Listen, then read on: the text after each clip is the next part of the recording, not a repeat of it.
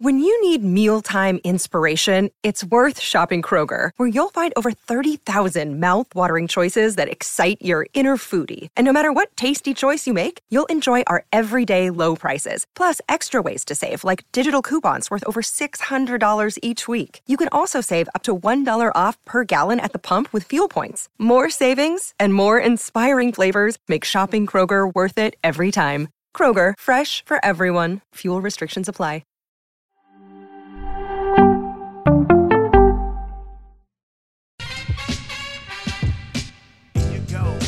Here you go.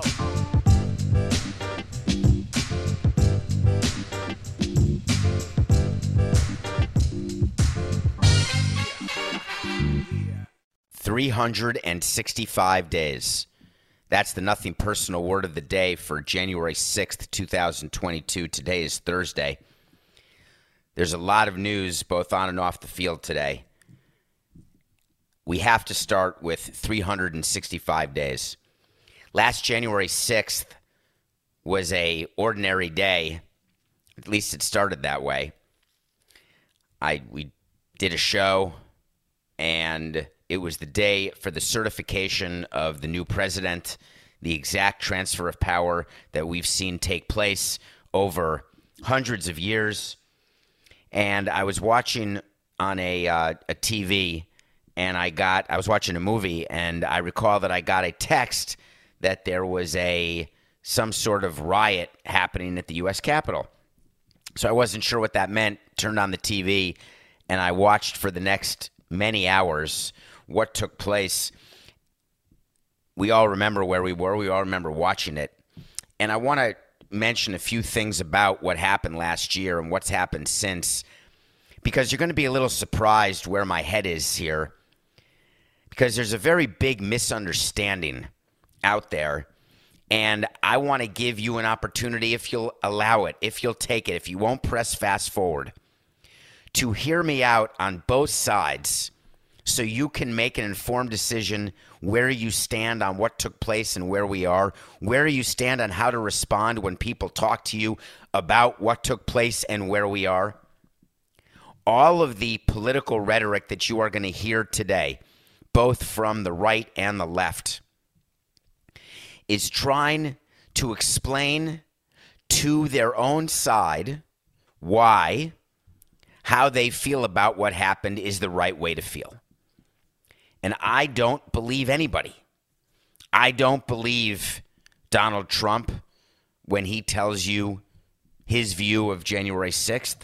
I don't believe Joe Biden when he tells you his view of January 6th. A couple days ago, I gave you a few minutes on be careful what you read, where you read it. You have to understand who is talking to you from what newspaper, what columnist, what their angle is. There is only one angle, in my opinion, and it's my angle on this issue, though I am very eager to read, and I do read each paper, and I have read in the last week or two as we were approaching this day, which is a day that many people are saying the worst day in American history, forgetting maybe the Civil War or other such unbelievable days, 9/11. People are saying what happened at the U.S. Capitol was the beginning of the end of our democracy, hoping that when you hear those words, the end of our democracy, that you will feel as though the way you live is in danger. And if you feel the way you live is in danger, you will then feel okay to act. Fear is the single most powerful emotion that is used by other people against you to get you to do that which other people want you to do with reckless disregard toward whether it's okay for you, good for you, or whether you should be doing it. Fear is being promulgated by both sides of the political aisle right now, all with the possible result of getting you to agree. Let's start with the left. What's the fear of January 6th? People aren't talking as much about these topics. That's why I wanted to bring it up here. The fear of January 6th, according to Democrats, is that if we allow that type of insurrection to take place, if we allow those who lose an election to say that it was stolen from them, then we are calling into question all future elections. This will be just the beginning, where there will be not just legal challenges as there were when Bush had a legal challenge against Gore against Bush, excuse me. Wipe it. I want this to be perfect, Coca. 6/12/69. We're not just talking about legal challenges like when Gore tried to stop Bush from winning Florida and winning the election that he won. We're talking about that there will be violent challenges, violence that will have the impact of changing the will of the voters. Therefore, as Attorney General Garland has said, we will have to prosecute everybody to the fullest extent of the law and find out how far up or down the chain and find people who weren't there, who were there. This was a coup. You're hearing that a lot from people on the left. A coup is when there is a military, generally military or paramilitary, attempt to take over a government. I spent hours reading about and thinking about and watching footage about what happened on January 6th, and I will not be convinced, you make your own decision, I will not be convinced that those hoodlums, hooligans, and ne'er-do-well idiots went into the Capitol to become Speaker of the House, Vice President, Secretary of State, President. Oh, but no, David, they were going to stop the election, to stop the certification of Joe Biden as president. They were going because the man who lost told them, fight like hell, or else this won't be the country that you remember. Drape yourself in the American flag, put red, white, and blue on your face, put Viking horns on your head, and get your ass over there. I'll be right behind you. Hint, when a leader tells you they'll be right behind you, they're following you, not leading you. They're leading you to go right over a cliff so they can look over it and say, see you later. Those people were not in the Capitol to do anything other than create mayhem, create fear, and to take selfies and to smoke pot. I have been criticized greatly by those I know and those I don't know for that point of view, for not being willing to call what happened on January 6th the coup, and I'm not going to do it. Is it an affront to our democracy? Is it possible that those people went to the Capitol because they said, we know, we've got the plan, we're going to stop the certification by Congress of the president. We're going to make sure that the vote doesn't get taken on January 6th. Really? Then what? You're going to take your own vote? You're going to take over the electors? You're going to make yourself an elector? The left would have you say that not only were they trying to do that, but even an unsuccessful coup is the beginning of the end of the erosion of our democracy. Now, Donald Trump will tell you to this day that they were heroes. He will tell you that what people did on January 6th is exactly what this country is about. We should have the right to assemble. It is peaceably assemble, but let's not quibble.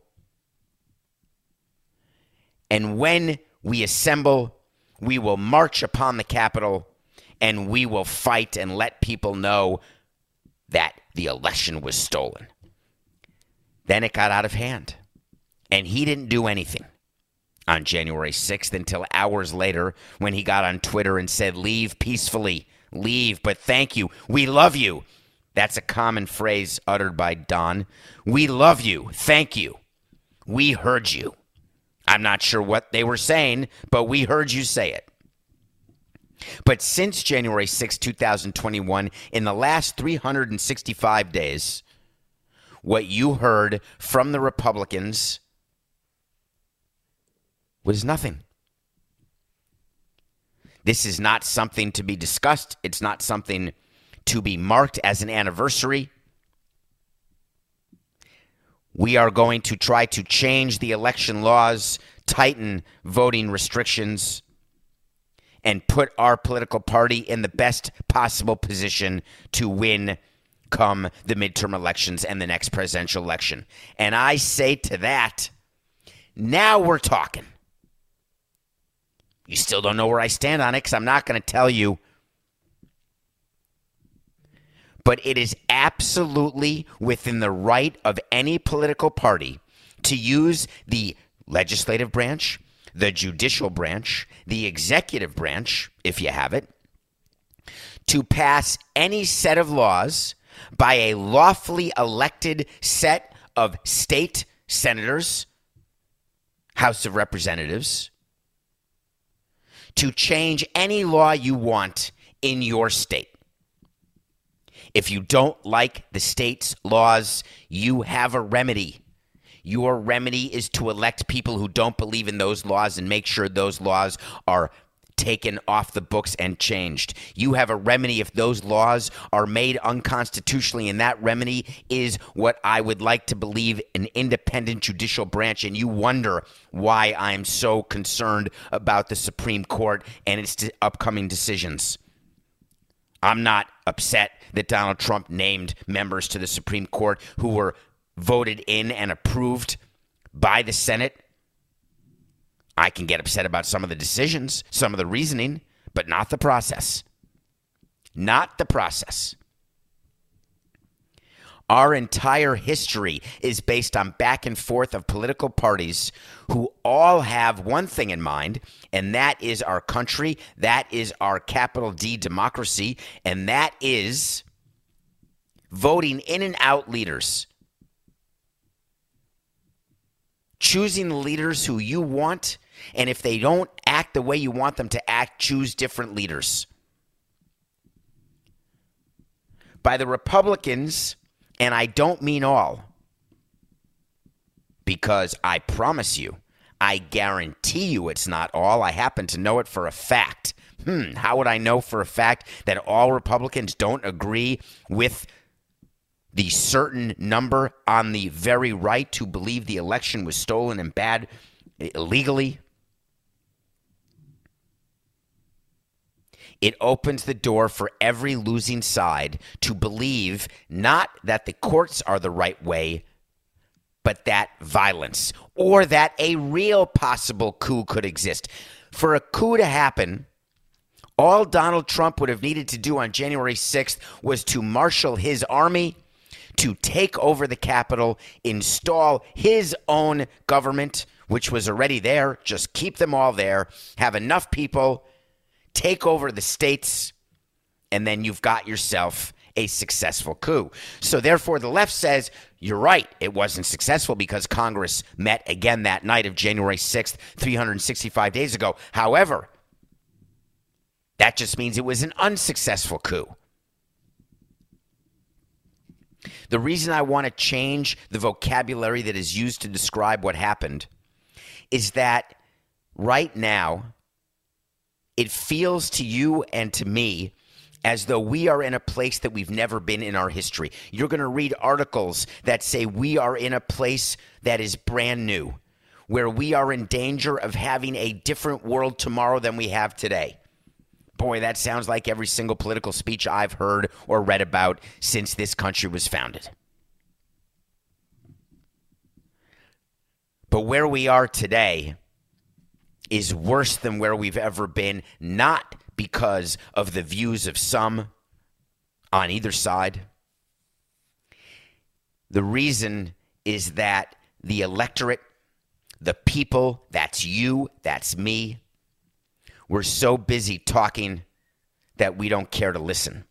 We're so busy not believing the other side that we only talk to people on our side.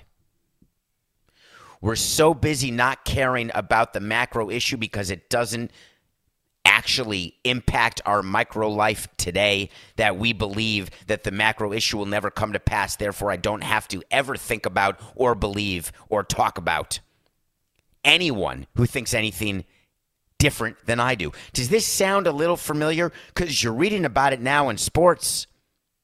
You're reading every day about how the owners in Major League Baseball and the players' union in Major League Baseball talk over each other. They don't meet.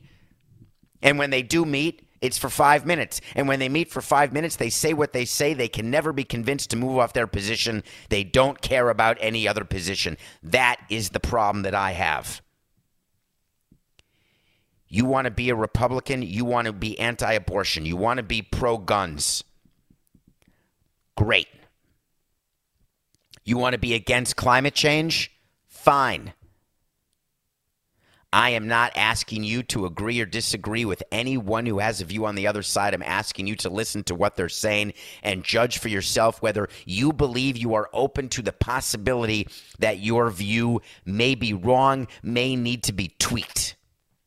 What were the views of the people who stormed the Capitol? I didn't hear one person espouse one view about one thing, other than how great it was to sit in the chair in the Senate chamber, break windows, and say how cool it is that we can be where we're not supposed to be and that we were told to be here by our leader.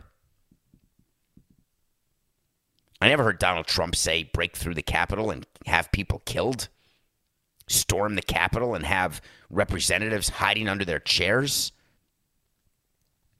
I did hear him say fight like hell, go fight.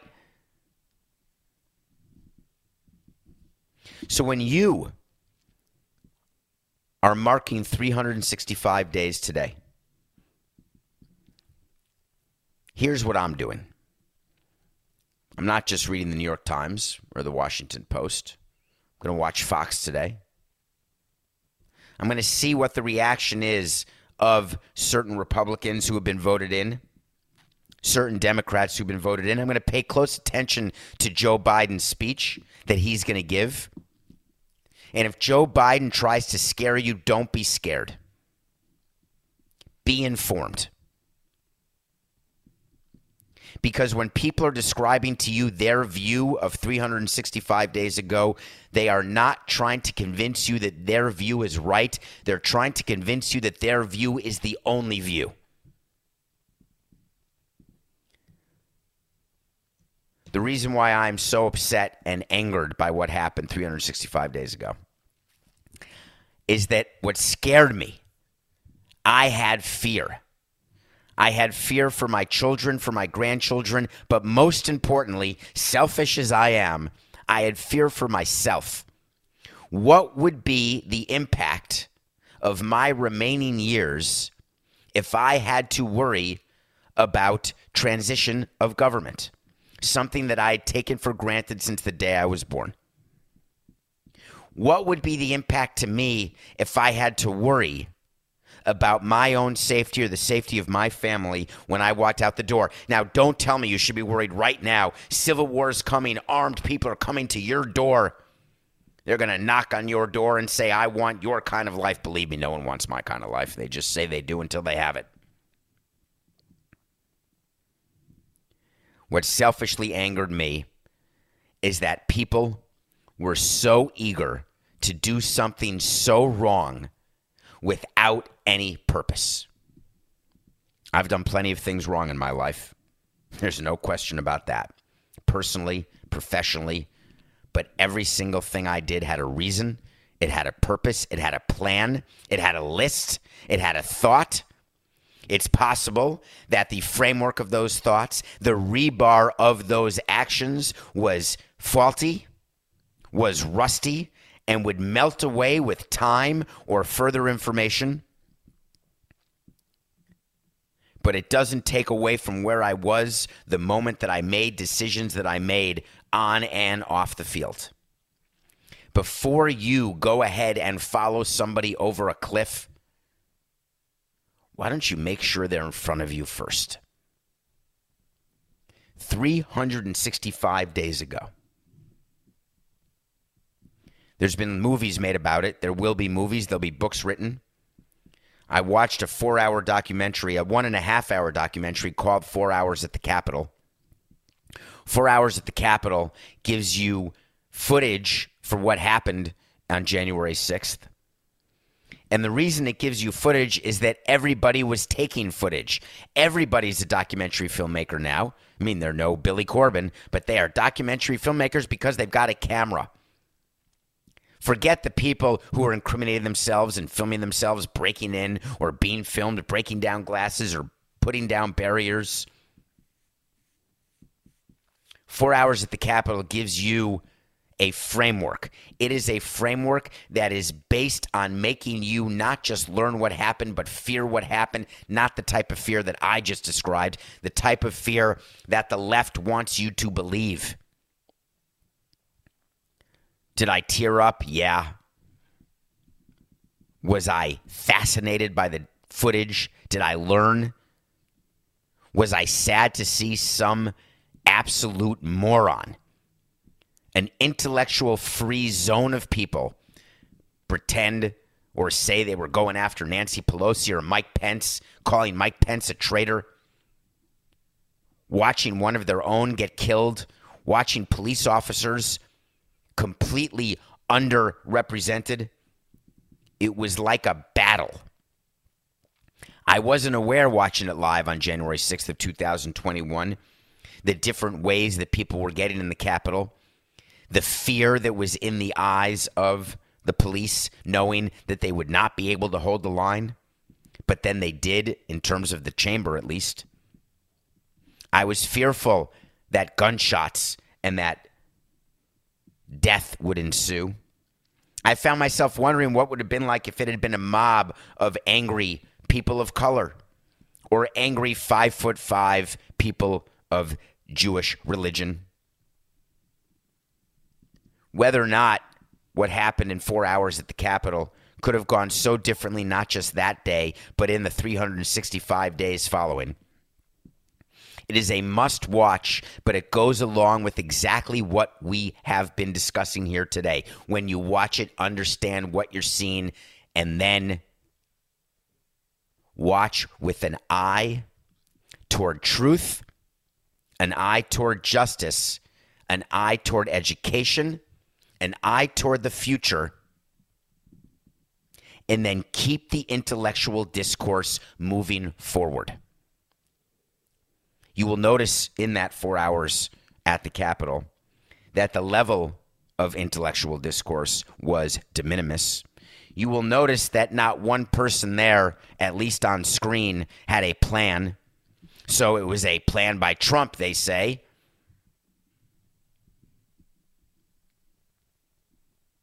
I'm leaving it there, Coca. 365 days ago was a moment. What that moment will mean to us going forward is going to be up to each and every one of us and you and me and everybody, and what we do going forward at the ballot boxes, how we react when what you want happens and what you want doesn't happen. What matters going forward is not the fringe right or the fringe left. What matters is us. We'll be right back. Everyone is talking about magnesium. It's all you hear about. But why? What do we know about magnesium? Well, magnesium is the number one mineral that 75% of Americans are deficient in. If you are a woman over 35, magnesium will help you rediscover balance, energy, and vitality. Magnesium supports more than 300 enzymatic reactions in your body, including those involved in hormonal balance. From functional medicine doctors to mental well-being and female hormone experts, we all know that magnesium is the one mineral to improve all aspects of well-being and health. But which one? Magnesium Breakthrough from Bioptimizers, the trusted choice recommended by leading experts with 7 best-absorbed forms of magnesium to ensure your body receives the support it needs for overall well-being. Go to bioptimizers.com/balance today and use code BALANCE10 for 10% off. Support your journey to wellness at bioptimizers.com/balance. Magnesium Breakthrough from Bioptimizers, your foundation to optimal health and vitality. Welcome back to Nothing Personal. This is David Sampson. Thank you. A lot happened on the field and off the field yesterday, and I want to get right to it. Antonio Brown has been a topic of significant minutes on this show, and I was watching something last night. Maybe I was watching the Nets play, and I saw a tweet come around with a statement by Antonio Brown that I immediately read. Coca sent it to me by text, which is what he does when there are some things that I need to see. Thank you, Coca. I then read his statement, and I immediately knew that we have an issue. You're going to hear a lot about Antonio Brown today on the sports shows. It's not going to get drowned out by this being the anniversary of January 6th because many of the networks you watch won't even mention January 6th and what happened at the Capitol because they won't be allowed to. Antonio Brown will be a lead story. But as a president of a team, what's contained in that statement, if I am the commissioner of football, requires immediate attention and immediate response, which we have not gotten so far from the Tampa Bay Buccaneers. Antonio Brown alleges that he was given a painkiller in order to play last week. And when the painkiller wore off, his ankle was hurting so much he couldn't go in the game. He told his coach he couldn't go in the game because his ankle hurt. His coach said, get in the game. He said, I can't get in the game. His coach said, get out. So he said, oh, get out? I'll take off my clothes and get out. He said, despite the pain, I suited up. The staff injected me with what I now know was a powerful and sometimes dangerous painkiller that the NFLPA has warned against using. Is he talking about Toradol? Toradol is something that I took while doing 7 marathons in 7 days on 7 continents. Toradol is what many of the players take in order to play. Pitchers get shots of Toradol in order for their arms to stop hurting long enough to throw what used to be 8 innings, now would be 4 innings. Position players take Toradol when they're in pain because it covers the pain to the point, gives you a tummy ache too, by the way. It gives you that feeling that you have to go to the bathroom, but you don't have to go to the bathroom. So you try to go to the bathroom, then you can't go to the bathroom, and then you say to yourself, oh yeah, I'm on Toradol. That's the impact it had on me. But it certainly does cover the pain. The NFLPA, the MLBPA, and every PA knows that its members take Toradol. And they all take it willingly. We don't give our players painkillers and say to the players, oh, we're giving you a vitamin B shot in your ass, like Roger Clemens would say. We give players stuff that they know the name, they know exactly why they're doing it. The irony is that people under guaranteed contracts really shouldn't do it. If you're hurt, say you're hurt, you're going to get paid anyway in baseball. If you're on non-guaranteed contracts the way they are in the NFL and you're hurt, you're going to want to take the Toradol because you're going to want to play because by playing, you are giving yourself a better chance of your next contract. Great. But Antonio Brown has made public what people within sports don't want to talk about. We don't want to talk to the fans. They do not want to talk to you about the way they are treating players and players ask to be treated in order to put on a show for you, in order for them to get paid. The NFL cannot sit by under any scenario and let that sentence go. But Antonio Brown didn't stop there in his statement. He then accused the Tampa Bay Buccaneers coach, Bruce Arians, of outright lying. The owner of the Bucs, Glazer, cannot allow his coach's integrity to be impugned in that way. He cannot. The lawyers will not allow that to rest. Antonio Brown saying he told the coach about his ankle. His coach said in plain language after the game, I didn't know he was injured. Here's the problem, Bruce. You know every one of the players and the injury report. Antonio Brown had been on the injured list. He had missed 3 games with the same ankle. You're getting updates every day. There's a printed report, emailed, printed, where you have every player on your injury report, what the injury is, what the status is, what the likelihood of playing is. It's part of gambling. Is he questionable? Is he likely? Unlikely? What are I forgot what they are, Coca. There's likely, unlikely, questionable, highly suspect, not suspect, a true suspect. So for Arians to actually say after the game, hey, I had no idea, all that shows me is that no one from PR was there to help him the way we said he needed help when that happened during the game and when we knew he was going to meet, because what he said is Antonio Brown is no longer a Buck. Turned out not to be true. He is still a Buccaneer. And then he followed it up the next day, so still didn't get preparation, Bruce Arians did not, about what to say and how to say it, and now has himself in a pickle. So the NFL has to respond over the painkiller issue. Tampa has to respond over the doctor issue. And Bruce Arians has to respond over the I lied issue. The doctor issue by Tampa, when a player gets injured, we say to the player, here's the team doctor, go to the team doctor. The union has given players the right to get a second opinion from a list of doctors. You've got to go to someone on that list to get a second opinion. Then you work with your team and your agent and apparently your family, but it's really the team and the agent, to decide course of treatment. You come to an agreement and treat the player.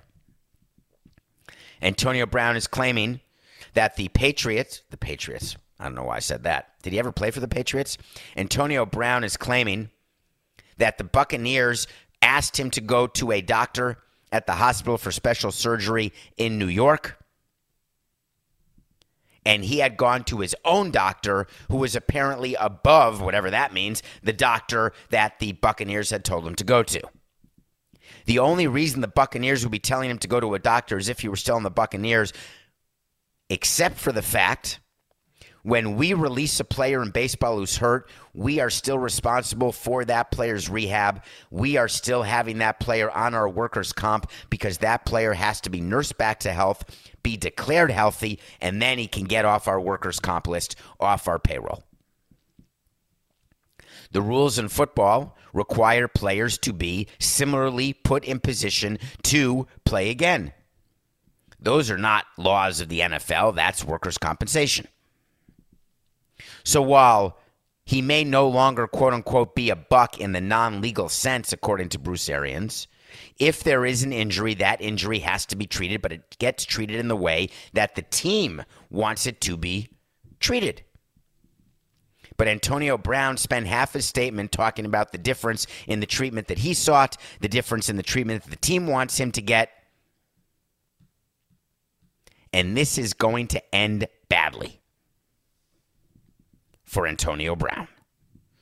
His statement, written by his lawyers for sure, ends with, once my surgery is complete, I'll be back to 100% and looking forward to next season.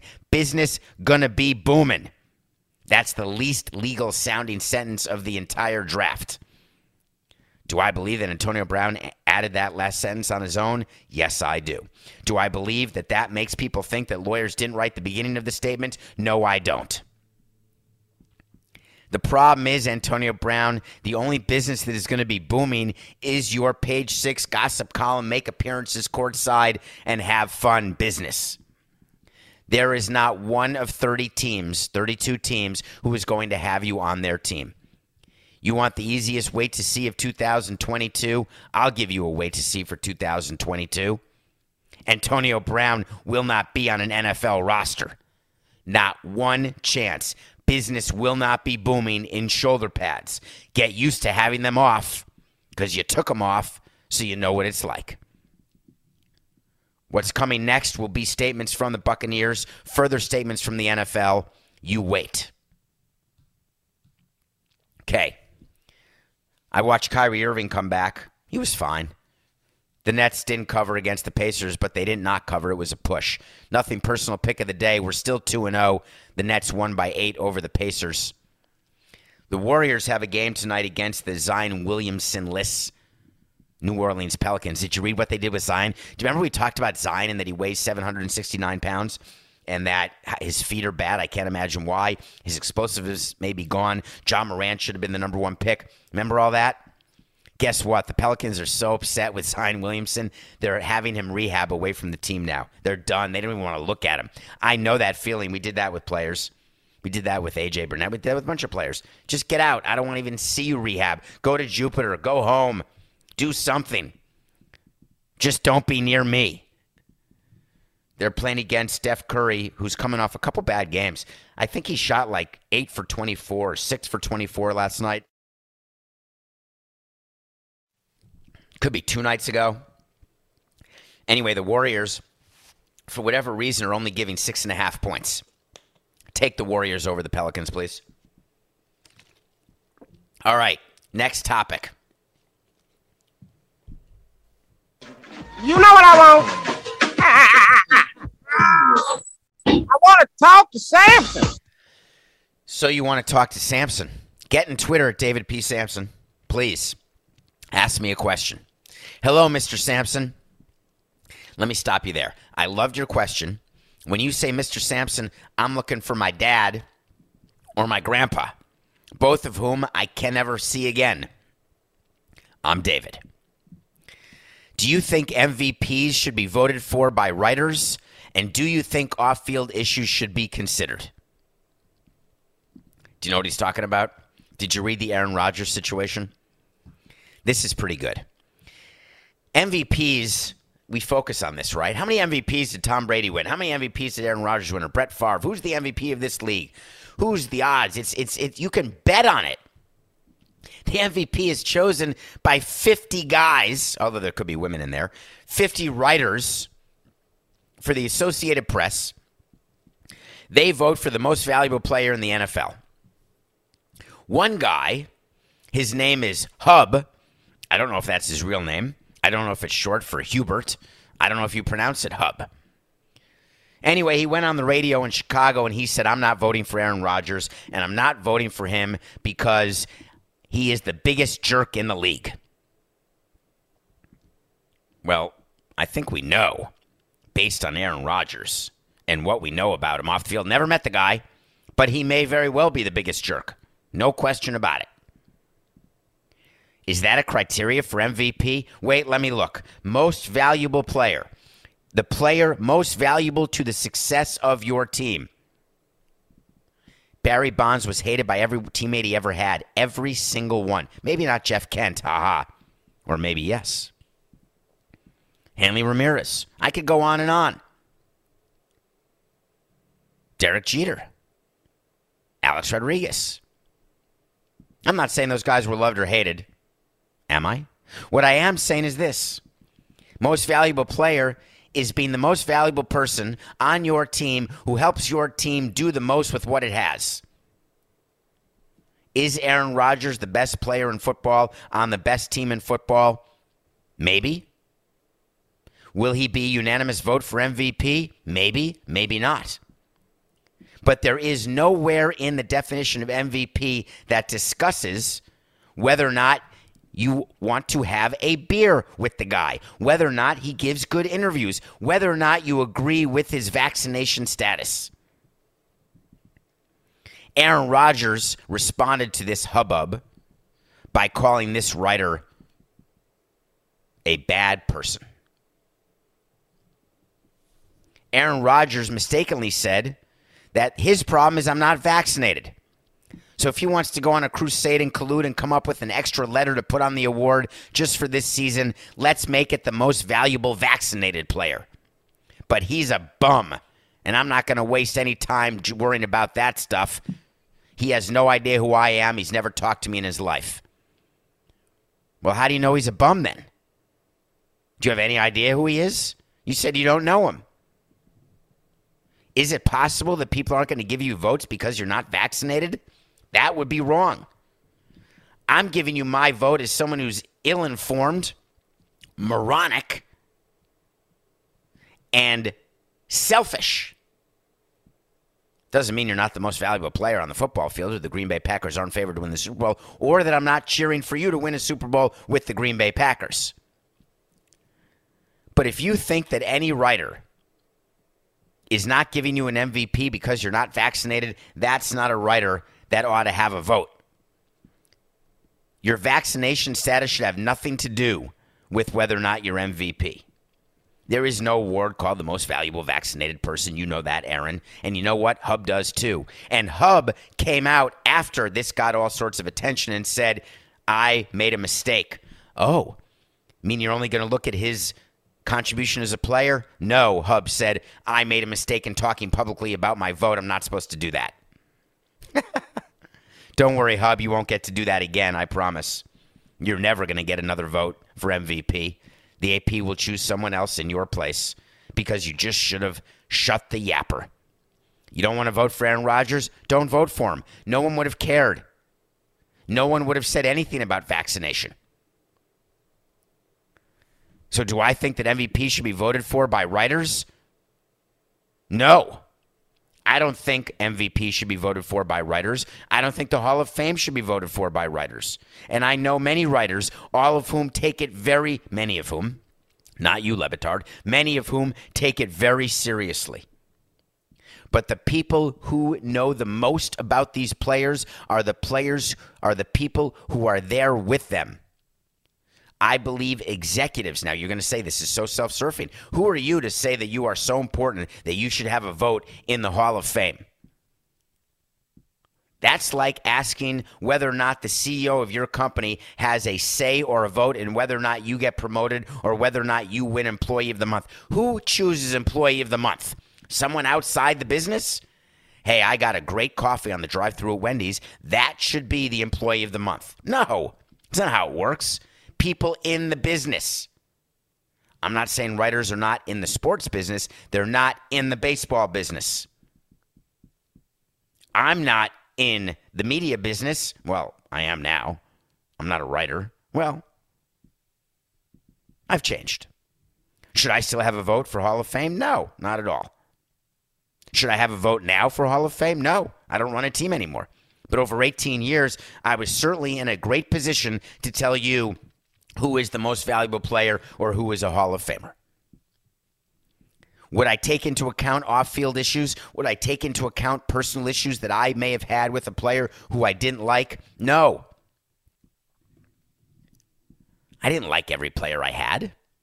I wanted the players who would give me the best chance of winning. People will say, but David, if you don't let writers do it, they're supposed to be independent. Really? Everybody has a bias. You'll have people concerned if executives have the votes. Well, they're not going to give an MVP to anybody because players get bonuses for MVPs. That's why you need independent people voting on MVP, because otherwise owners would get together and say, let's not name an MVP. I've got a better plan. Why are there bonuses to win MVP?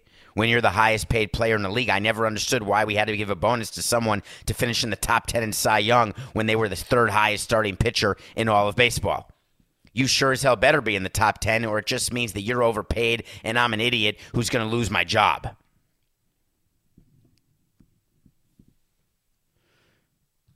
You want a bonus wait to see? I got a bonus wait to see for you. It's on this next topic. Did you hear about what's going on with Djokovic? I got one for you. Djokovic is right now at a Best Western in Melbourne, Australia. He's not really at a Best Western. His father wants you to believe Nicole, that's not his first name. Coca, help me immediately. What is Djokovic? Novak Djokovic went to Australia from Dubai, is not vaccinated, we know this, had COVID 6 months ago, we know this.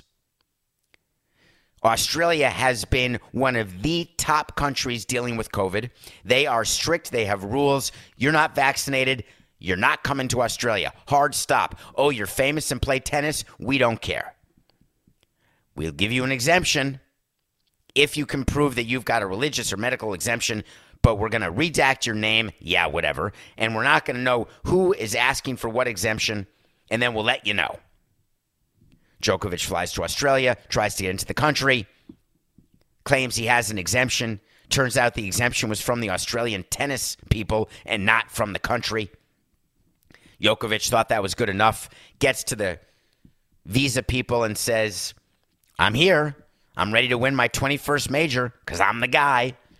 Everyone's going to come watch me. People are going to watch even with the time difference because it's me going for the record. And guess what? He's still in quarantine hotel, not allowed to leave because his visa was revoked and he was sent home. The Prime Minister of Australia said, Mr. Djokovic's visa has been canceled. Rules are rules, especially when it comes to our borders. No one is above these rules, although we in sports think we're above all rules, by the way. Our strong border policies have been critical to Australia, having one of the lowest death rates in the world from COVID. We are continuing to be vigilant. Then everyone woke up this morning, because this morning is 2 days ago from tomorrow in Australia, and Djokovic is still there because he hired lawyers. Shocking. Lawyers went to court, shocking, and said, we need an immediate response and answer because our rights have been violated. We've got an exemption. We deserve to stay in Australia, and we deserve to try to win our 9th or 10th Australian Open and become the greatest all-time tennis player, passing Nadal and Federer. And the court said, hold on, don't leave. We'll get back to you on Monday. So Djokovic did not leave Australia the way it was rumored. He's still there in quarantine, going to stay there till Monday because he's fighting this all the way. He's the anti-vaxxer, non-vaxxer who's saying to himself, I've got the exemption and I'm going to prevail. Well, I got a special wait to see bonus right here. My level of cynicism would have you believe that I'm about to tell you that Djokovic is going to play in the Australian Open, and that they're going to find a way to make an exception. NGTH, WTS, not going to happen. Novak will be forced to leave Australia because this has gotten way too much attention. Under the radar, no one knows what's going on. He's in like Errol Flynn. But now that it's the lead story across Australia, the Prime Minister and the judicial system is going to realize that the rights of the many is greater than the rights of the one, and they are not going to allow his exemption. They are going to withdraw his visa and send him on his way. Whether it's right or wrong will be less relevant than what it means to the general population of Australia, who has been dealing with lockdowns, shutdowns, a crisis in the economy, all for the health of the people. And Novak has found himself in the center of a hurricane where he looks up and sees the blue skies and grabs his racket and says, I'm ready to play, and then heads toward the court and realizes he's on the dirty side of the storm. You wait to see. Novak will leave Australia because they know very well that it's just business. This is nothing personal.